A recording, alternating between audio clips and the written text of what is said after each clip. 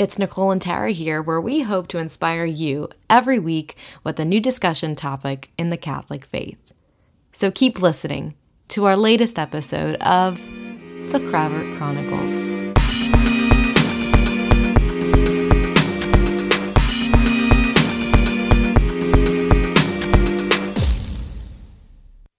Hello and welcome to another episode of the Cravert Chronicles. It is myself, Nicole, and Tara. Hi, guys. So today, Tara and I thought it would be a really great idea to talk about RCIA, also known as the Rite of Christian Initiation of Adults, which is a process both she and I experienced just from both ends of the spectrum. So for our listeners who have been listening from the beginning and or who follow us on Instagram, I am a cradle Catholic, and I went through RCIA only through it with my fiance, now husband. So I got to do it as a sponsor, and Tara actually went through it. So we wanted to just talk about what it is, what the different levels of RCIA are, and what goes on in that, I think it's a year, almost a year. And then just touch on our own experiences. So, Tara, I will pass it over to you. Do you want to talk about what officially RCIA is? Yeah, so RCIA is the Rite of Christian Initiation for Adults. And basically there's, I guess I'm going to call them levels, different levels or stages to the process. And I actually had to look it up because I didn't remember all of the names of all of the different levels, but from what I do remember after looking it up on Google is the first stage, and I'm probably going to butcher this, but pre-catechumenate, if I'm saying that correctly. And basically, from what I understand, that's that time period where you're learning, you're growing, you're asking a lot of questions. I believe even that's a time where you can invite friends or family to join in and listen in if they have any interest. So it's really a time to just explore the faith and to find out if it's something that you actually want to get into and if it's something that you really believe. And then after that, you become the catechumenate. And from what I gather, there are two different groups, right? So yes. The catechumens are those who are unbaptized. And then there are candidates who, my husband was actually a candidate when he came into the Catholic Church, and I'll get into that. But those people are baptized in some kind of, maybe a Protestant church or Catholic, but maybe Christian. not Christian. All around. Exactly. Yes, Christian all around, not any other religion. But even if they were Catholic, maybe they weren't fully initiated into the faith. So during that stage, you really just get a lot more in depth. You have a sponsor. You're kind of engaging in the Christian community a little bit more, and you're getting a lot more serious about the vigil where you become a full-fledged Catholic. So then you finally get into the last two stages. Purification and enlightenment is basically the rite of election on the first Sunday of Lent, and you're preparing for baptism, you're preparing for confirmation, and really just all of it. I remember that as being a nerve-wracking, exciting, and kind of stressful time.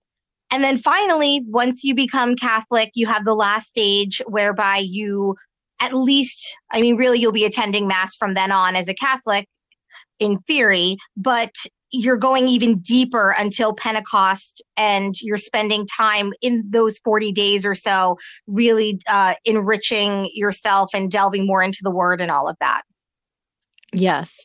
Now, I don't know if you want to clarify this, but you were not baptized first, right? You went in as a catechumen, correct?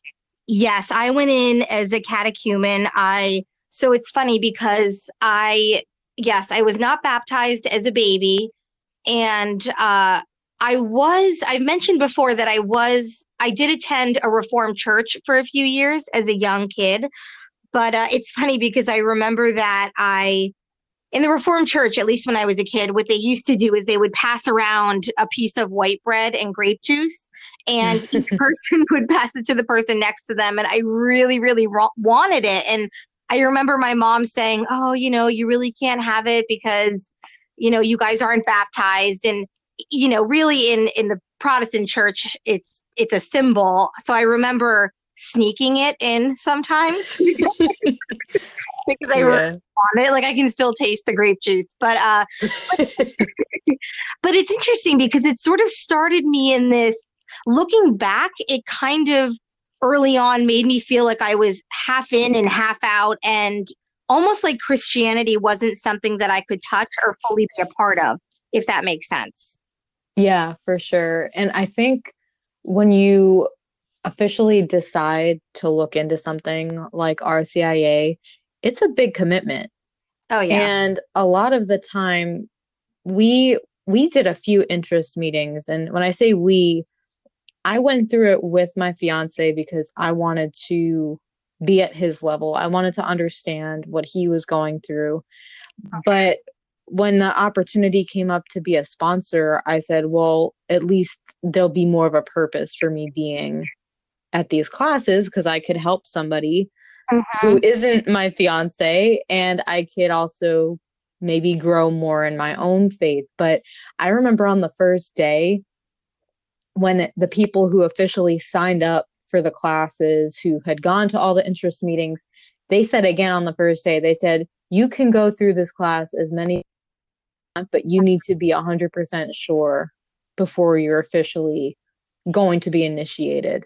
If you go through those first few months and you are interested and you want to learn more, but you're not 100% sure yet, then don't continue with the second part of the process. And some people would drop out or things would change.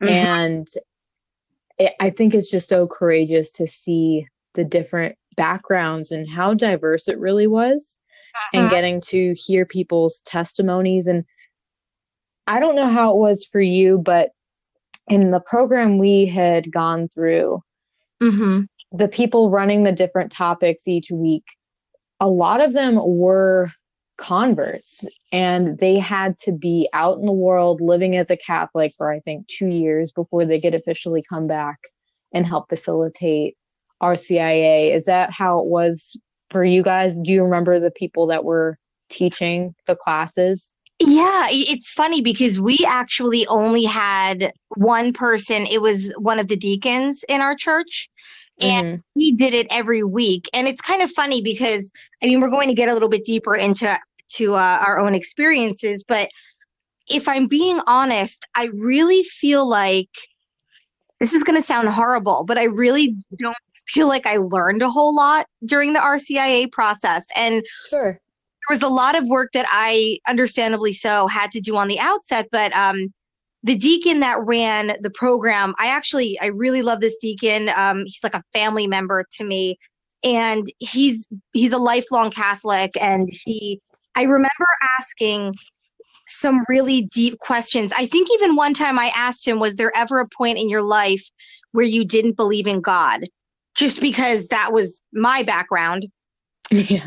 He kind of looked at me like, that is crazy. So it was like, no, and that's fine. Like, we all have different experiences, but it almost felt like, okay, I'm not so sure how much I can talk to this person about some of the tougher questions that I have, because he was someone that, and this kind of reminds me of you a little bit, Nicole, from what you've shared about not always needing to question the faith, right? Like you've always had faith, and that kind of reminded me of him, and that was fine. But I had some really hard questions, and I don't feel like I actually got answers that I could, I guess that would lead me deeper into the faith.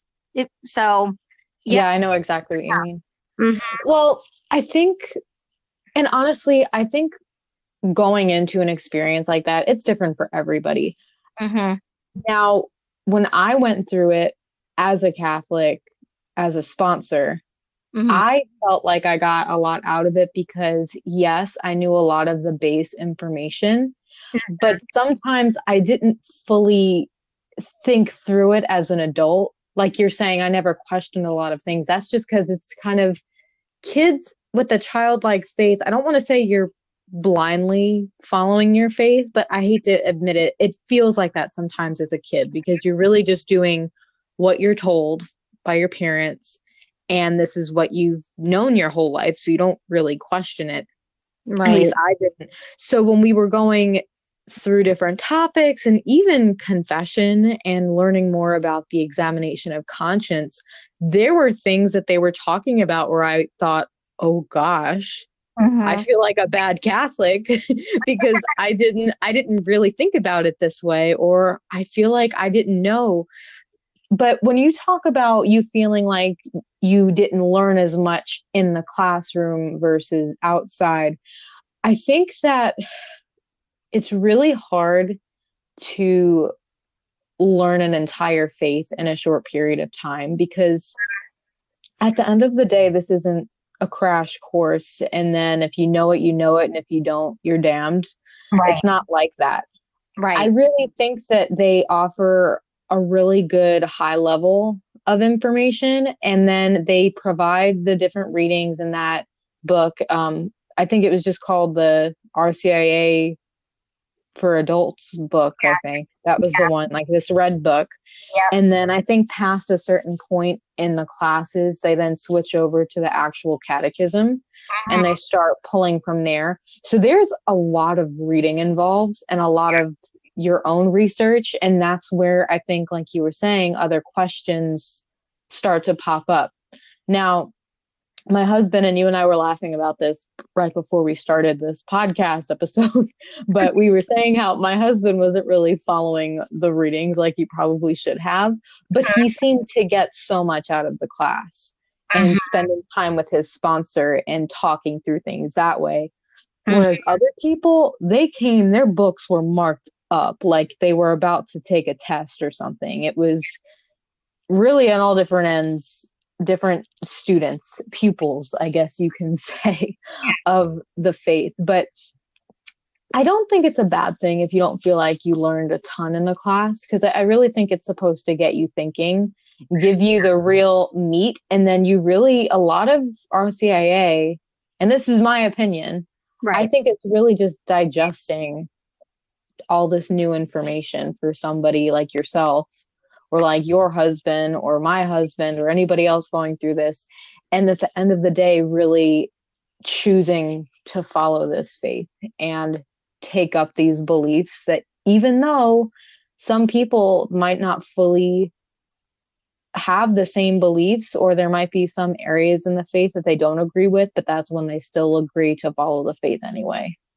Yes. And that was sort of, without realizing it, that was kind of what it was like for me. So it's funny we're talking about this because I've wanted to sort of process my RCIA experience for a long time because I feel so far from it. But it's interesting. When I made the decision to become a Catholic, I had been looking into the faith for maybe a year or so before. And I mean, on a very small level, like you said, there's so much to learn. And I had been reading Jennifer Fulwiler's blog, which I think it was called like a conversion diary or conversion story, something like that. And I'd stumbled across it. And that's where I was learning a lot about the faith. And I was trying to understand just the basics. And it was 2010 when I was going through the RCIA process. And my grandmother was so excited because she was a lifelong Catholic and really wanted my sister and I to be baptized and to become Catholics. So she actually was our sponsors because my sister and I both went through the process at the same time. However, my sister, though, felt very, very different. Like, I don't think, so she went through with the RCIA process. She became a Catholic, but I think her view of what that meant was sort of in line with the lukewarm Protestant view that we had. You know, there really wasn't a whole lot of responsibility with it. I mean, she kind of became a Catholic and that was that. And she, I mean, I guess she would consider herself a Catholic now, but she doesn't participate. She's not a part of the faith at all. And I knew that she felt very torn because later on I learned that she sort of felt pressured to do it because of my grandmother. My grandmother really wanted this. And Yeah. the older sister, I really wanted it, but, she kind of went along. So there was a lot of moving pieces. And my grandmother, as I mentioned, was our sponsor, but I love my grandmother, but she really doesn't, she'll be like, oh, no, like, it's okay. You can miss mass. It's fine. And I'm like, well, but like, not really, So, Yeah. my grandmother is just like so, I don't want to say old school, but I don't know. She's so great. She's such a great person, but she just doesn't quite understand the depths of it either. So it was sort of, again, I hate putting it this way, but it kind of felt like the blind leading the blind at times. And, Yeah. you had mentioned something too that made me think, yes, RCIA opened the door, right? And there was a lot of information. And it actually took me many, many, many years. I can't even think of how many years to really feel like I had a pretty okay grasp on Catholicism.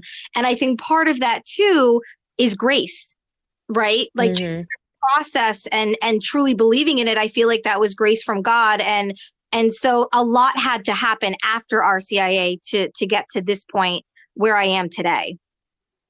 Yeah. And I think like what you said, having that additional pressure from your grandma. And even though I know you said you were interested in it too, I think if there is a family member, and especially we want to respect our elders.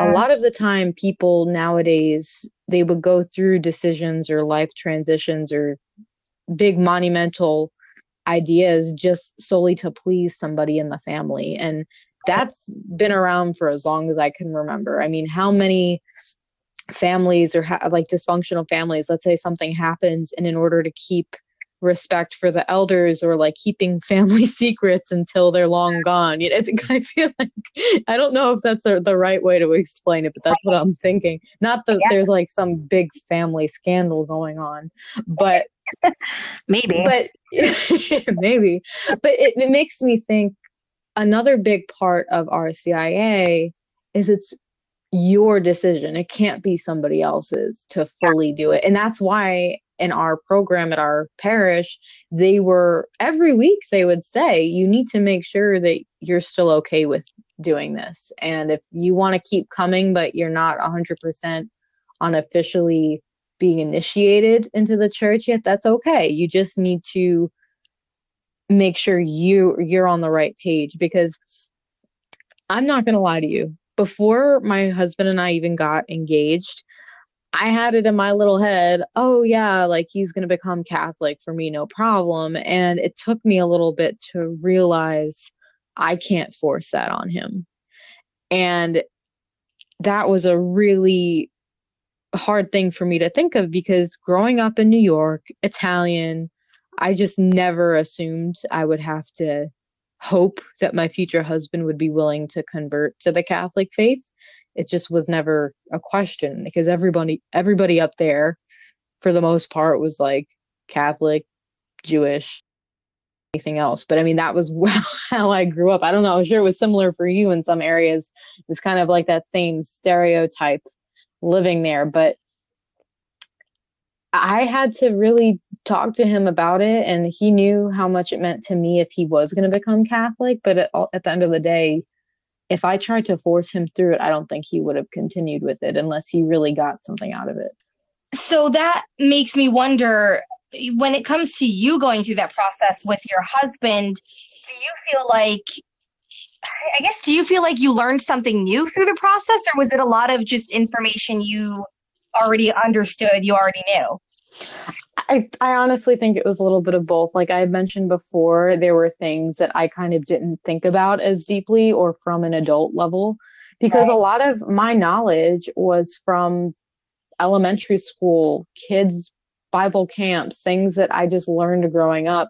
I think once you get to a certain age too, they don't really get into the nitty-gritty details about certain sins and, the different, the deadly sins and, receiving communion when you're in a state of mortal sin and what all of that means. And I didn't really think about it many times growing up, because it was never a question. And it's not like my parents were going over what they had taught or what I learned in school. But I think going through it with him, it really opened my eyes. But also, I got to learn about even more resources, which was cool. Yeah. You and I had talked about Formed. It's kind of, I call it Catholic Netflix, even though I know that's technically not what it is. It's like a resource center where they have movies, documentaries, books, articles, all kinds of information for as a resource for your Catholic faith, but you access it through like a code from your parish. So it's kind of like its own secret thing. You just don't have to pay $20 a month for it. But it was cool to learn about that, because then on top of that, not even just for RCIA, in pre-marriage counseling, we had to use it too. There were certain documentaries or videos that we were expected to watch together. So I learned a lot about some different resources to use as a Catholic. I was even able to ask my own questions and clarify things. But for the most part, something I really took out of it was Catholic fellowship experience that I think he and I got to experience together. I grew up attending prayer groups, like Bible studies, and I had talked in our last episode about youth ministry. So I had gotten that experience. So getting to do it with him and meeting people of all different ages and getting to enjoy coffee and donuts after Mass every Sunday and just getting to sit down and have a new lesson, I really loved that. And I think he turned out to really like it too, because we got to meet other couples who they were kind of in the same boat, where one of them was Catholic and the other was converting, and they were going through the same process, or just even him getting to spend time with his sponsor, me getting to spend time with my candidate. I really enjoyed the fellowship part, because it wasn't like we were just in this alone. There were other people going through it with us, because you're in a little cohort. There are a lot of people that are going through this with you, and it's a big, exciting new thing. Yeah, I especially like the fellowship aspect of it, because I really didn't know any other Catholics at the time. So, and also kind of like you, I really enjoy learning, and it was the first time that I think I could really, I guess, sit in a room full of people and not feel weird about the questions that I was asking. And other people seem to really respect and understand where I might be coming from. It's interesting too, because a few years later, my husband, who was raised American Baptist, decided to become Catholic on his own. And I went through the RCIA process with him as well. So, and again, I was already Catholic at this point. I just wanted to go through it because I wanted to learn again and experience that with him. And it was kind of cool to see the difference that I think it was probably 4 years made from when I had come into the church and when he was coming into the church. And it was just a very different experience. I remember somebody in particular in his group, when we were going around the room introducing ourselves, I remember this person said that they were having a very difficult time with church teaching, especially as it pertains to sexuality and all of that, like the really tough things, just because of the way that she had been raised. And I fully understood that 100%. And I remember being so excited to be like, oh, I can help you. I can talk to you about this because I totally understood. It's such a tough place to be. And I think that also really speaks to the benefit of the group, because I'm not so sure that everybody knew how to respond to that, but some of us had kind of understood what she was talking about. So I'm sure that I'm not her, but I would imagine if I were in her shoes, it's nice to have other people say, oh, listen, I've been there. I get it. I have the same questions, and these resources helped me. Now, here's another question for you. Were you Ben's sponsor? No, I actually, I'm trying to remember why. My grandmother was also his sponsor. Oh, that's so cute. I love that. Well, I only ask because when we initially started, my husband wanted me to be a sponsor, and they said they would not let a couple be each other's sponsors. They wanted it to be someone of the same sex. Right. And I think, honestly, I don't think it would have went well if I was his sponsor. Same. Yeah, because he had some really intense questions that I could not answer. And I think I've mentioned this in a prior episode, but the sponsor that he had, they were like the same person. They thought very similarly. He was an older guy, but he was familiar with engineering, and my husband is an engineer, so I think that was a plus. But they also just, their personalities clicked really well, and they would go off, and I don't fully know what they talked about in their, one-on-one sessions. And I think that's a good thing. I'm happy that he had an outlet, and it wasn't someone like me, because he might not take what I'd be saying seriously, or maybe we'd end up like getting distracted, or like start talking about wedding planning or something instead, which I'm sure would have happened, because we were going through pre-marriage counseling, wedding planning, all kinds of changes during that time. But I do like how they arranged the sponsors. Like, they didn't assign people right away. They would have people going through the group, and once they officially decided, yes, I want to keep going, at that point they will already have known everybody in the group. And then sometimes sponsors and candidates chose each other. And I thought that was nice, because it's like, well, I know so-and-so, we've had a few really great conversations, and I think she can help me in this process, or vice versa. Yeah, that's a really good idea. I think that at our parish, we had sponsors on hand, so to speak, but for the most part, people kind of chose their own. But I agree. I also can be kind of pushy. So I think that if I were Ben's sponsor, it would have been a lot of like, okay, like, it's time for you to understand this now. Why aren't you scared? And especially at the time, but Ben was really into the process. And it was fun because we could dig in deep and talk about some of the stuff that was coming up. And we were also going through the process of preparing for our marriage. So it was a lot of support at the same time. And it could have been very challenging and difficult, but I think that the questions and just the RCIA class in general and the people, it really helped to sort of solidify us in this faith. Yeah, I think it kind of answered a lot of my husband's questions, or made the light bulb go off as to, oh, that's why you and your family do this, or, oh, that's what you were talking about, when I didn't understand what this was. I think it really did, but nothing was so exciting, though, as getting to witness the Easter Vigil. I feel like getting to be a part of that process, and all, like you were saying, all of the excitement, all of the nerves, especially the people that were getting baptized on top of receiving the official communion and confirmation. You're on display, and our church was a really big church. There were over 26,000 parishioners, not at one mass, but I mean, at one mass alone, there are easily a couple thousand people in the congregation. So it's not any small, crowd over there. Right.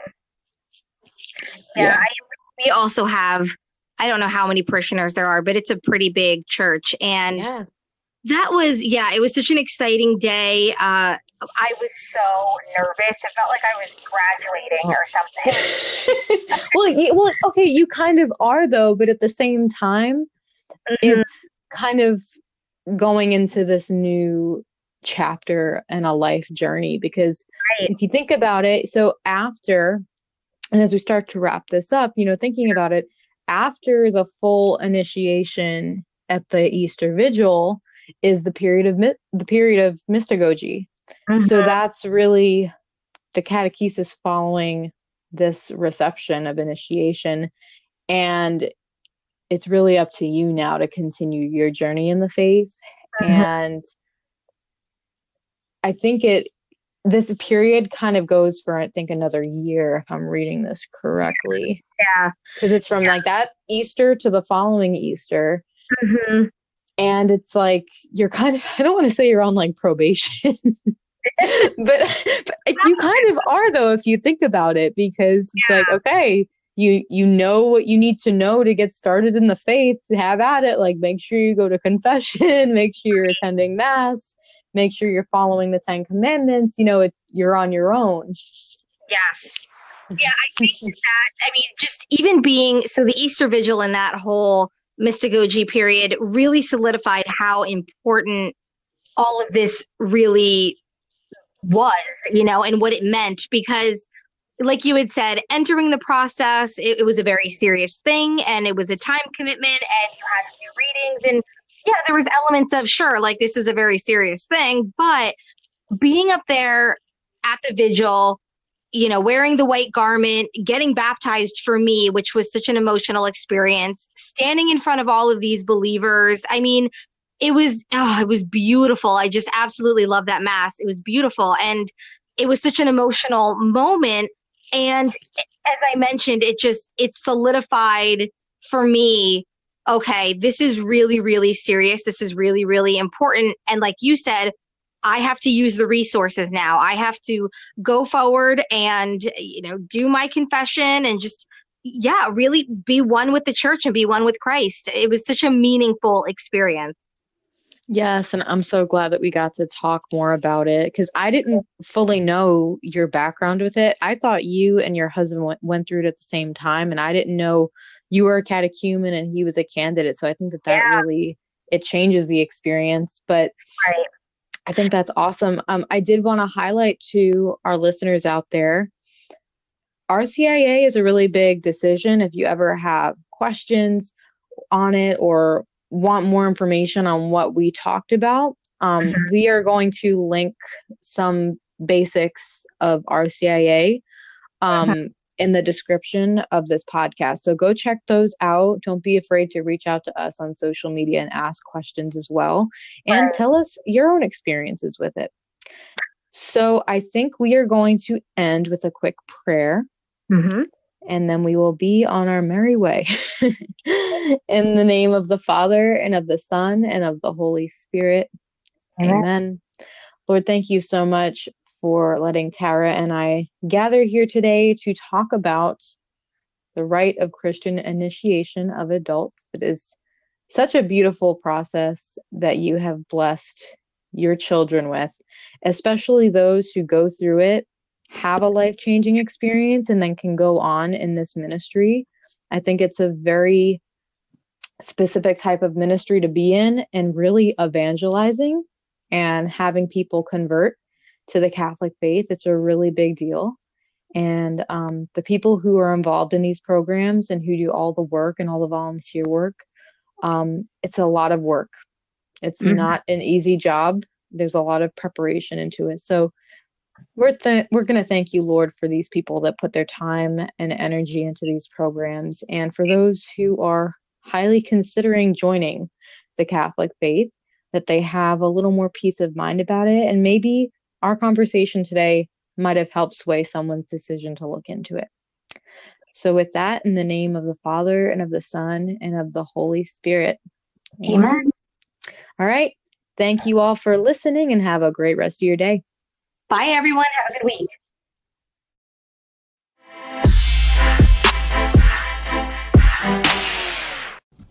If you are so much enjoying the Cravat Chronicles podcast, you can subscribe and leave a review, because when you subscribe, you basically get a notification telling you every week on Wednesday that there is a new episode waiting for you. And review us. Let us know what you love about the show. It gives other listeners an opportunity to find us as well that way. But if you are on Instagram, go check us out. Follow us at the Cravat Chronicles _podcast, where we share our episodes every week, interviews that we have, and we also love to feature our listeners. So if you are just really digging an episode you're listening to, screenshot it, tag us in your story at the Cravat Chronicles _podcast. And also, if you use hashtag on Wednesdays, we wear grace. We'll see it, we'll share it. We want to show you how much we appreciate you. So go do it. Bye.